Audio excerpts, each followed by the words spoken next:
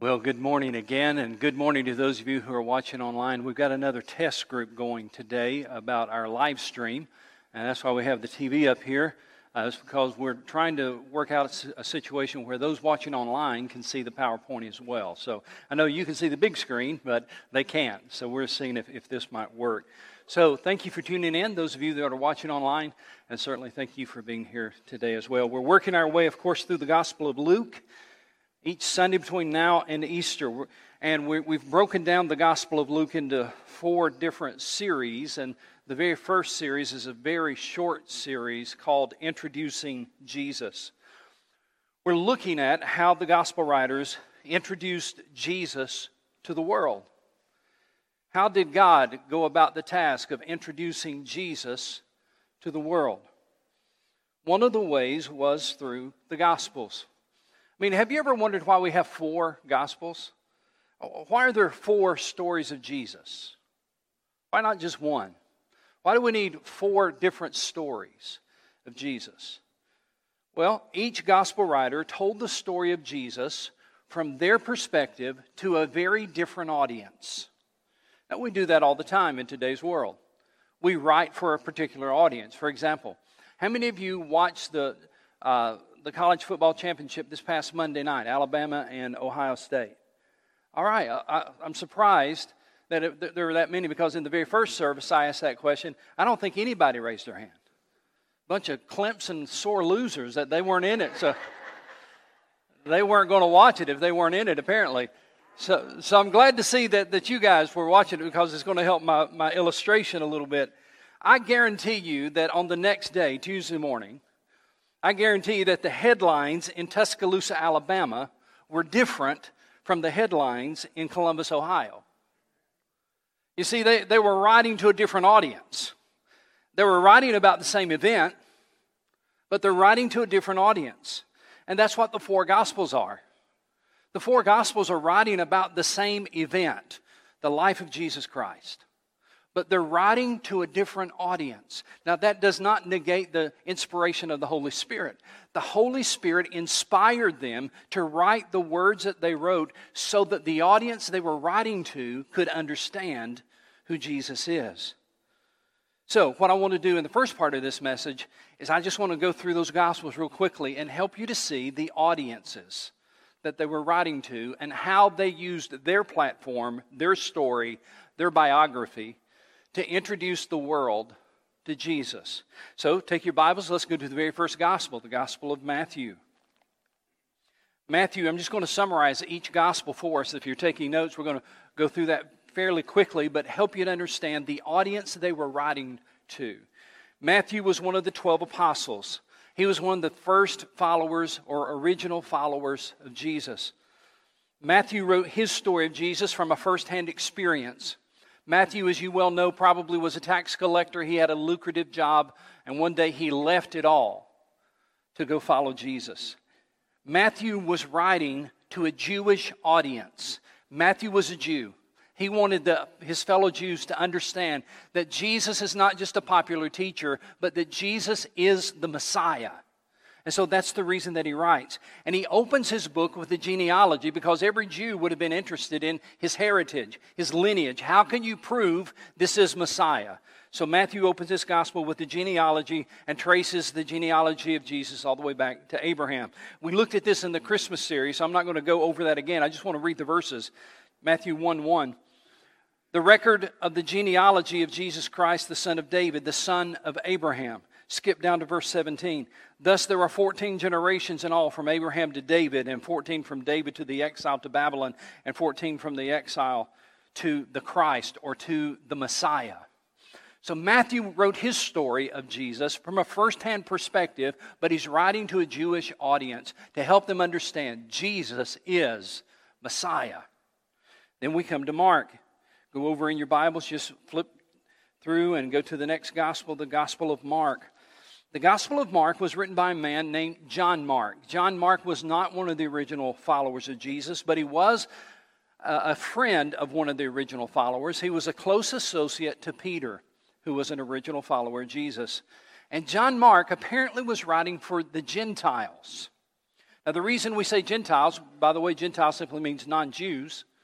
John Mark explains Jewish customs in his gospel.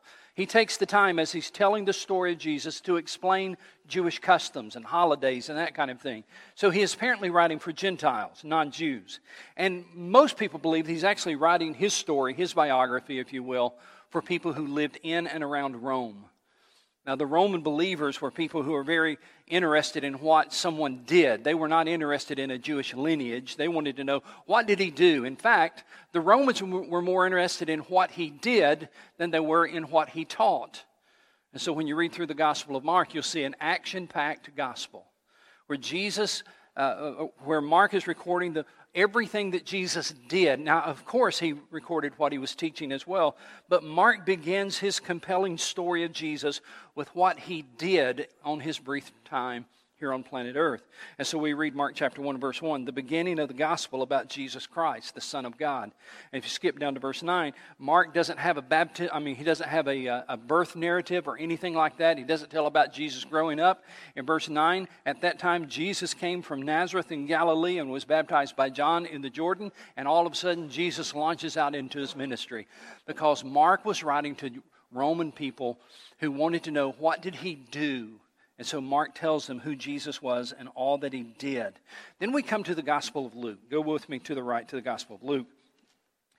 Again, we talked about this last week, so I'm not going to spend a lot of time here. But Luke was written by a man named Luke who was a physician, a doctor, and the companion of Paul. Luke was not one of the original followers of Jesus, but he had a good association with Paul, likely learned about Jesus from Paul, maybe from Peter as well. And so Luke, if you remember last week, he rehearsed or researched and documented everything he could about Jesus, and he wrote down the story of Jesus for a man named Theophilus, who was a Gentile. And Luke writes his gospel for his audience to show Theophilus and everyone like him that Jesus is the Savior of everybody. And that's why in Luke's gospel, he tells a lot of stories about the outcasts and people that others would have rejected. Samaritans and the adulterous woman and the poor and the downcast and all those kind of things. He's telling the story of how Jesus interacted with all of these people, how Jesus loved the sinners of the world.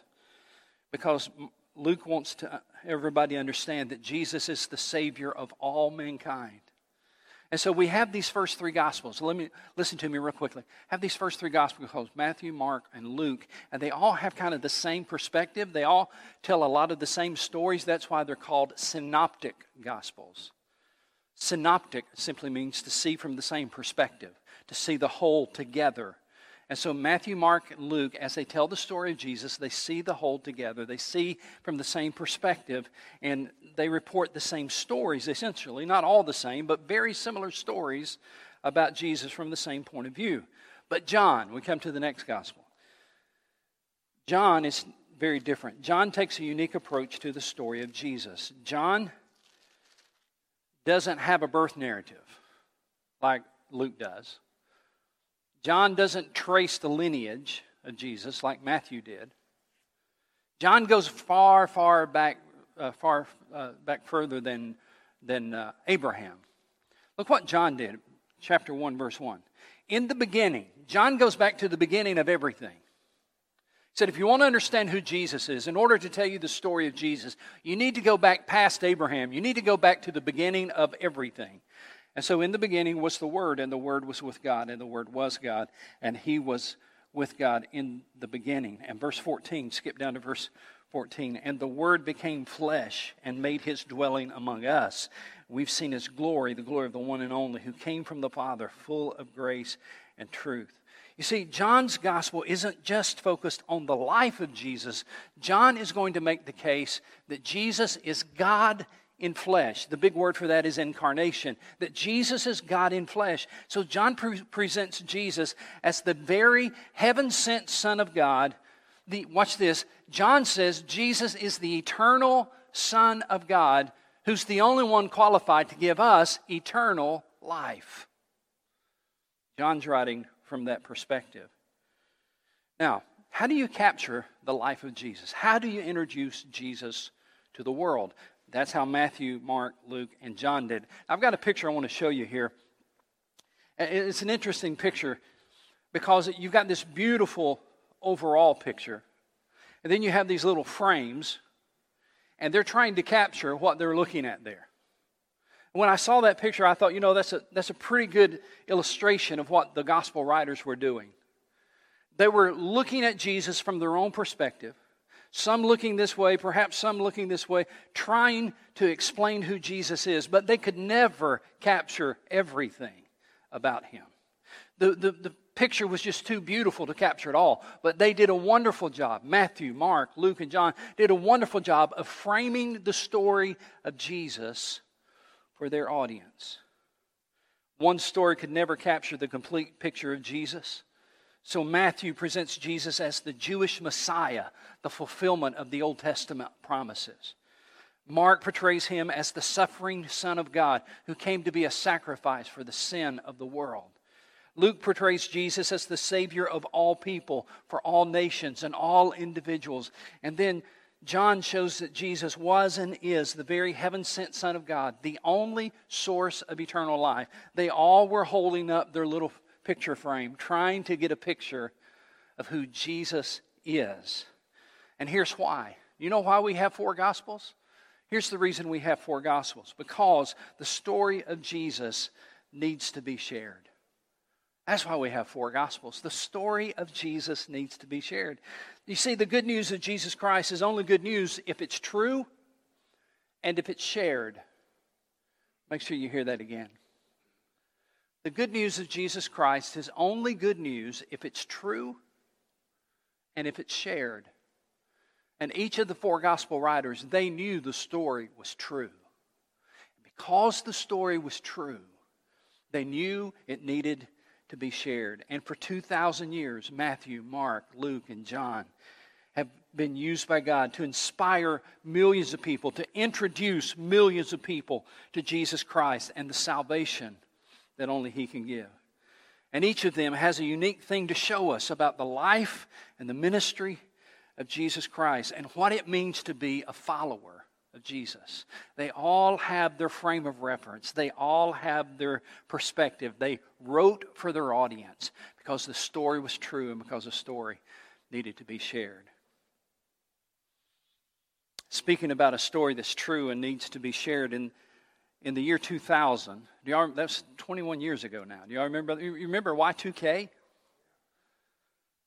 Man, that's 21 years ago.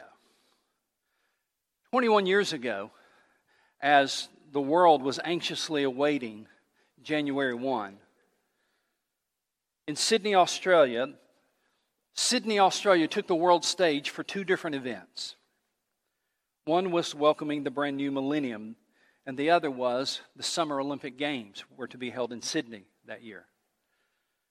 So the first event, welcoming in a brand new millennium, they had this huge celebration at the Sydney Harbour Bridge as they welcomed in the year 2000.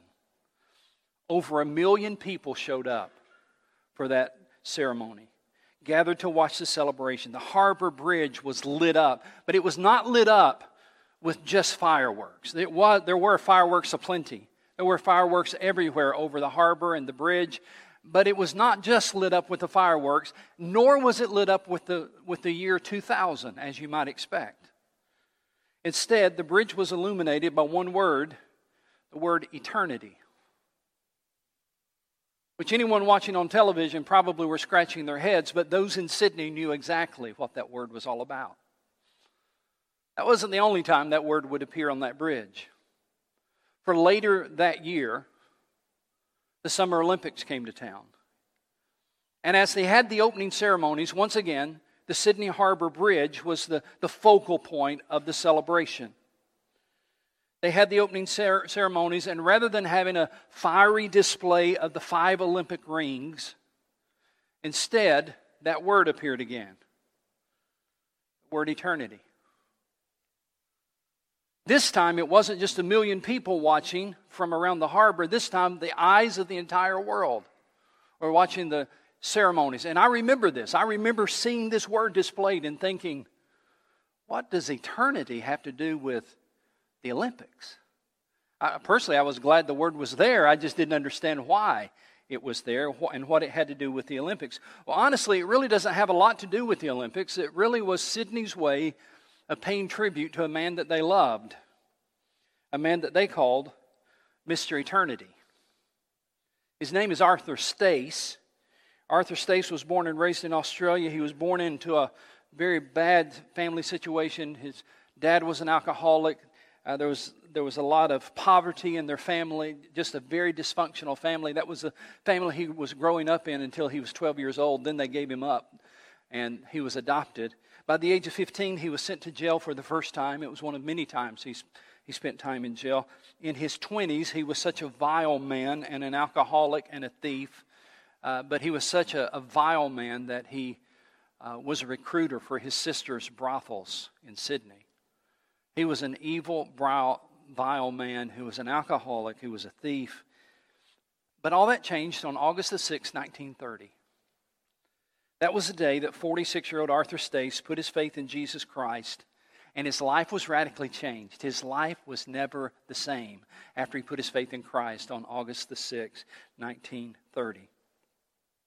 2 years later, he was sitting in church, much like you're sitting in church today, except it was a Sunday night service. He was sitting in church. He was listening to a revivalist named John Ridley. And John Ridley was preaching a sermon called Echoes in Eternity.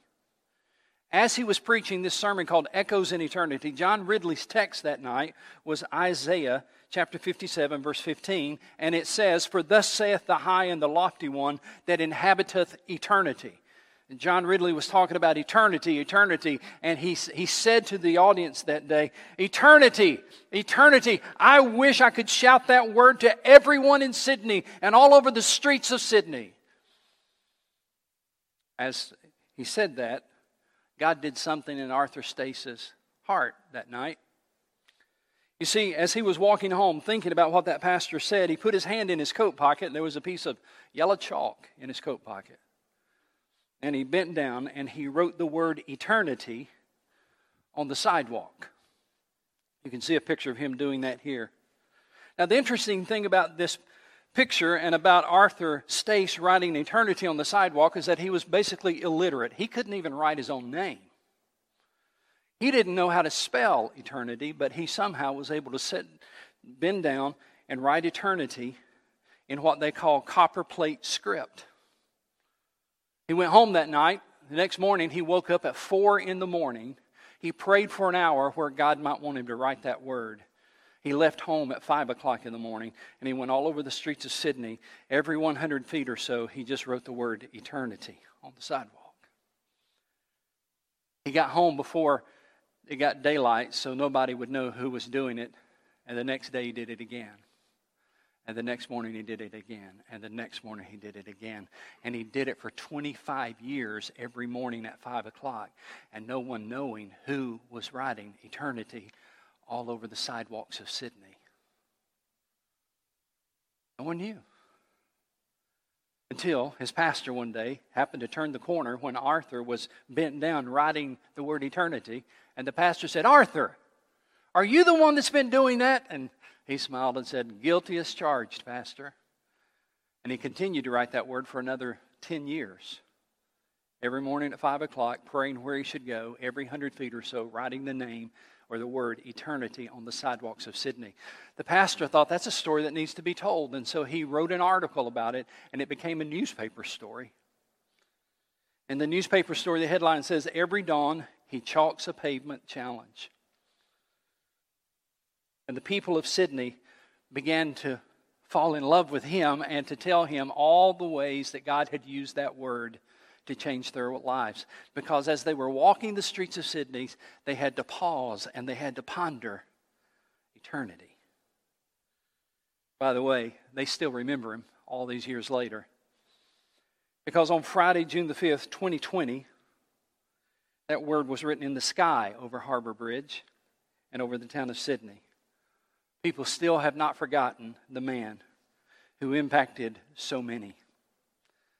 He apparently had this conviction that the gospel of Jesus Christ is true, and if it is true, it needs to be shared. So in his own way, he found his way of sharing the story of Jesus because he understood the story of Jesus is life-changing because it had changed his life. And it's a story that needs to be shared. So here's how God introduced Jesus to the world. One of the ways is that God inspired 4 men to write 4 different stories of Jesus from their own particular perspective to a very specific audience. And when we look at those 4 stories, we get an idea of the amazing story we call the gospel of Jesus Christ. But God did something else as well. In addition to inspiring these 4 Gospels, God did something else to introduce Jesus to the world.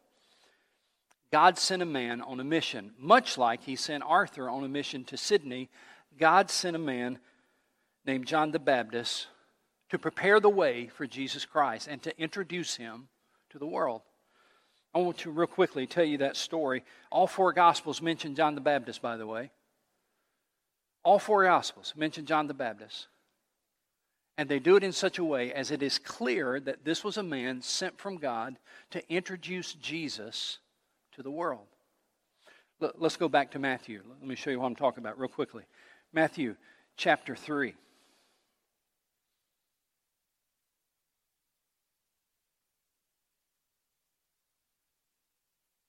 Matthew chapter 3, beginning of verse 1. In those days, John the Baptist came, preaching in the desert of Judea and saying, "Repent, for the kingdom of heaven is" what, church? The kingdom of heaven is what? Is near. This is He who has spoken of through the prophet Isaiah. So John the Baptist says, let me tell you something. The kingdom of heaven, that which you have been waiting for, is near. It's not quite here yet, but it is near. And then John, to make his case, points to the book of Isaiah. And here's what he says. This is He who was spoken of through the prophet Isaiah. And here's the quote from Isaiah.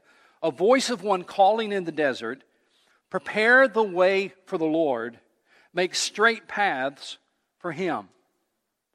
John was saying, let me tell you why I'm here. Let me explain to you what I'm doing.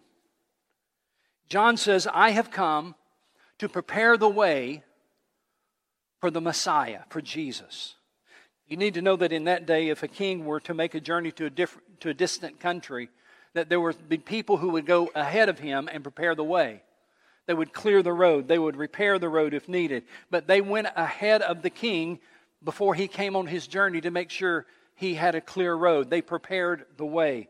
And in a similar way, John says, I've come for that purpose. I've come to prepare the way for the one that's coming, for the one that is near. Now let me show you again how Mark describes it. We looked at Matthew. Go to Mark. Mark chapter 1.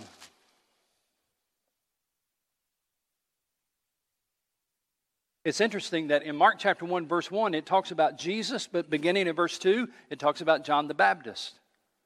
Look at how Mark writes. Chapter 1, verse 1. The beginning of the gospel about Jesus Christ, the Son of God. He's clearly talking about Jesus in verse 1. But in verse 2, he's talking about the one who came to prepare the way for Jesus. Look what he says in verse 2 and following.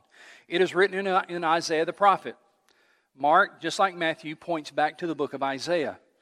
It is written in Isaiah the prophet, I will send my messenger ahead of you who will prepare your way. A voice of one calling in the desert, prepare the way for the Lord and make straight paths for Him. And so John came, baptizing in the desert region and preaching a baptism of repentance for the forgiveness of sin. And the whole Judean countryside and all the people of Jerusalem went out to him, confessing their sins, and were baptized by him in the Jordan River. And then skip down to verse 8. John says, I baptize you with water, but he will baptize you with the Holy Spirit. I'm sorry, verse 7. And this was his message. After me, watch this. After me will come one more powerful than I, the thongs of whose sandals I am not worthy to stoop down and untie. How did God introduce Jesus to the world? We have 4 gospel writers, but before those 4 gospel writers wrote down their story, God sent a man named John the Baptist. And John was sent to prepare the way, to get the people ready for the Messiah that was to come. John was indeed the one announcing the arrival of Jesus to the world. Now, in another month or so, I guess we're probably going to have the State of the Church, not State of the Church, State of the Union, the State of the Union address. If you remember how the State of the Union addresses always began, it's very much a formal thing. The president doesn't just walk into the chambers of Congress. Before he walks in, there's a herald who walks in ahead of him.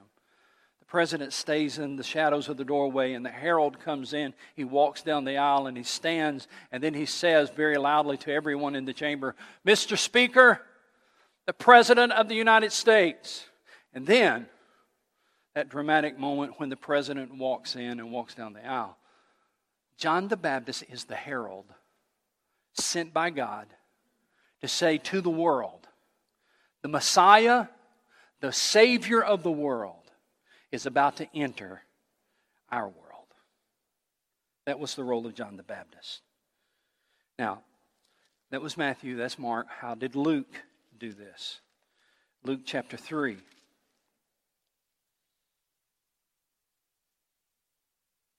I just want to show you how important John the Baptist was to the ministry of Jesus. And Luke is one of the easiest ways to see the importance of that. In Luke chapter 3, Luke has all of these historical references in the first two verses. And then he says in verse 3, "He went into all the country around the Jordan, preaching a baptism of repentance for the forgiveness of sins, as is written in the book of the words of Isaiah the prophet." Everybody, all the gospel writers keeps pointing back to Isaiah the prophet. "A voice of one calling in the desert, prepare the way of the Lord, make straight paths for him," etc., etc. Now here's what I want you to see. If your Bible has little headings over the chapters and in the different divisions of your Bible, I want you to see how this unfolds. Look in, if you will, in Luke chapter 1, verse 5. Luke chapter 1, verse 5. Just look at the headings for a moment. Luke chapter 1, verse 5, it says, the heading says, right above verse 5, "The birth of John the Baptist foretold." Is that in your Bible? The birth of John the Baptist foretold. Look in chapter 1, verse 26. The heading over verse 26 is, "The birth of Jesus foretold." I want you to see how these two people are intertwined, how their stories are intertwined, how important John the Baptist was to the coming of the Lord Jesus Christ. So chapter 1, verse 5, the birth of John the Baptist foretold. Chapter 1, verse 26, the birth of Jesus foretold. Chapter 1, verse 57, the heading says, "The birth of John the Baptist."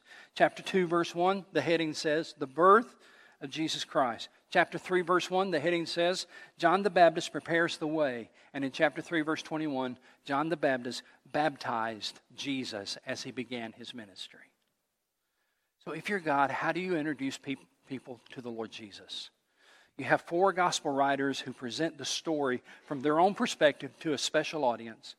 But you also have, before even that, you had a man named John the Baptist who was the one to prepare the way so that others could hear what Jesus was going to share.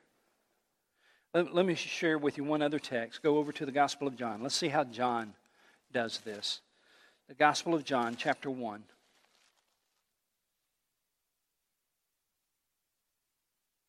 The Gospel of John, chapter 1, verse 6.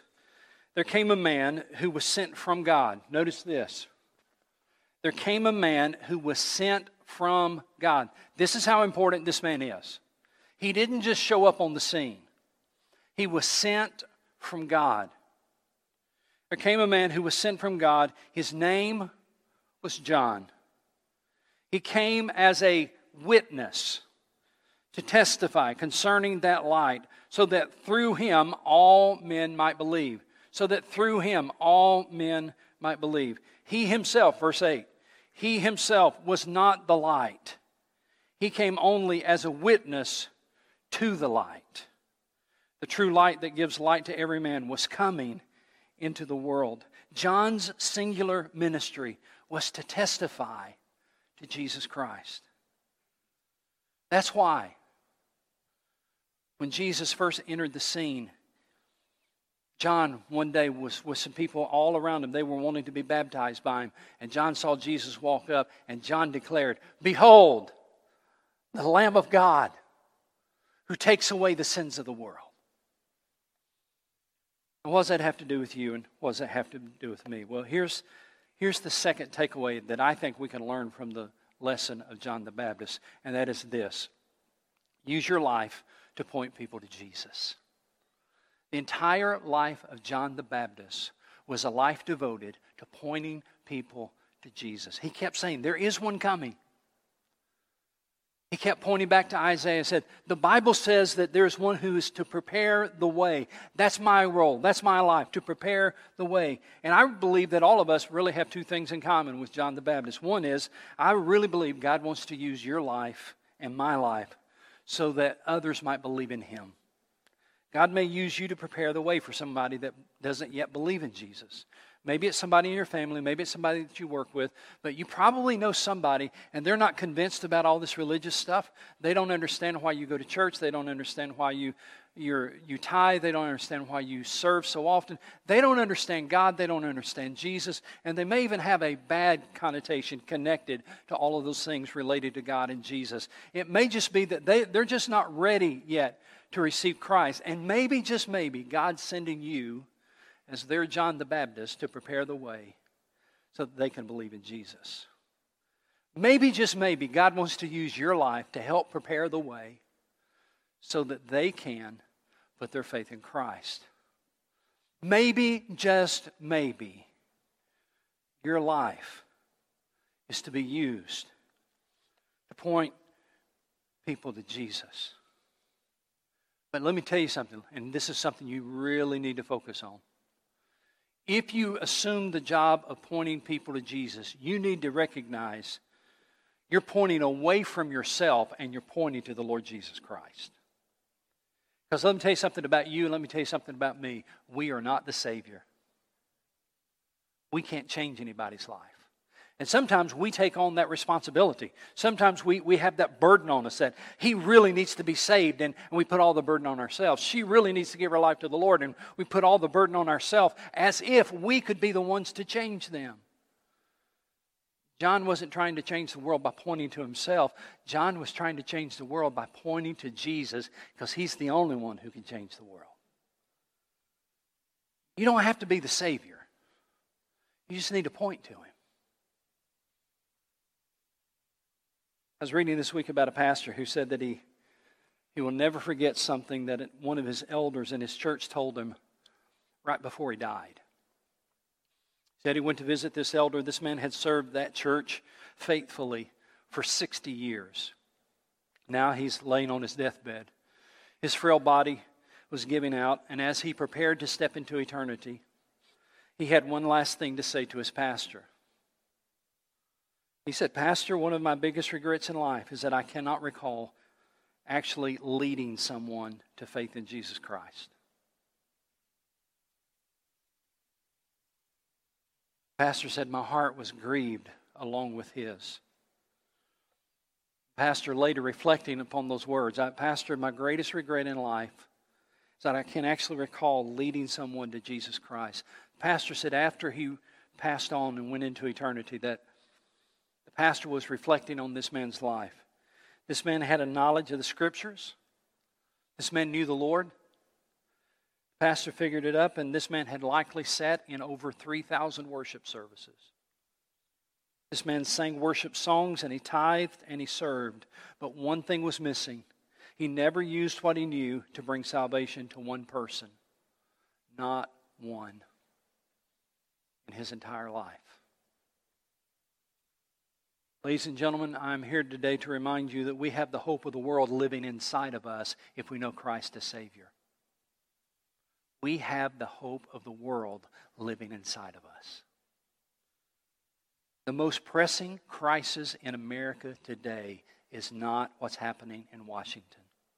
The most pressing crisis in America today is that people are lost without Jesus.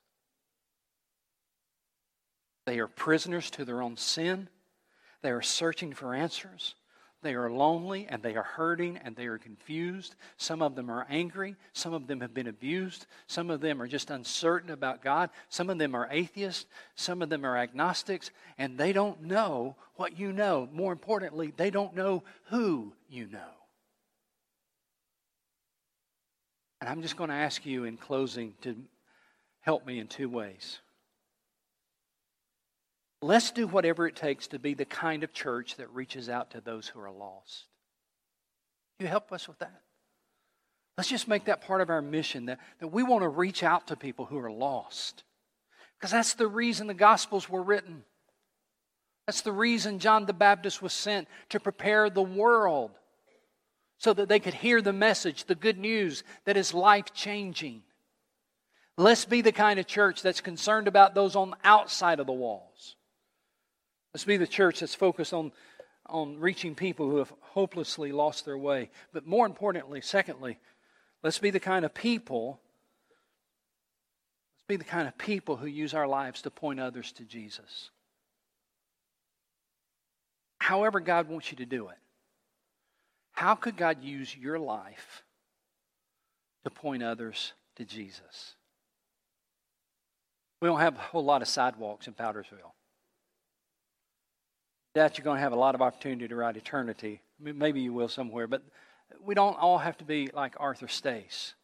But how could God use your life to point others to Jesus?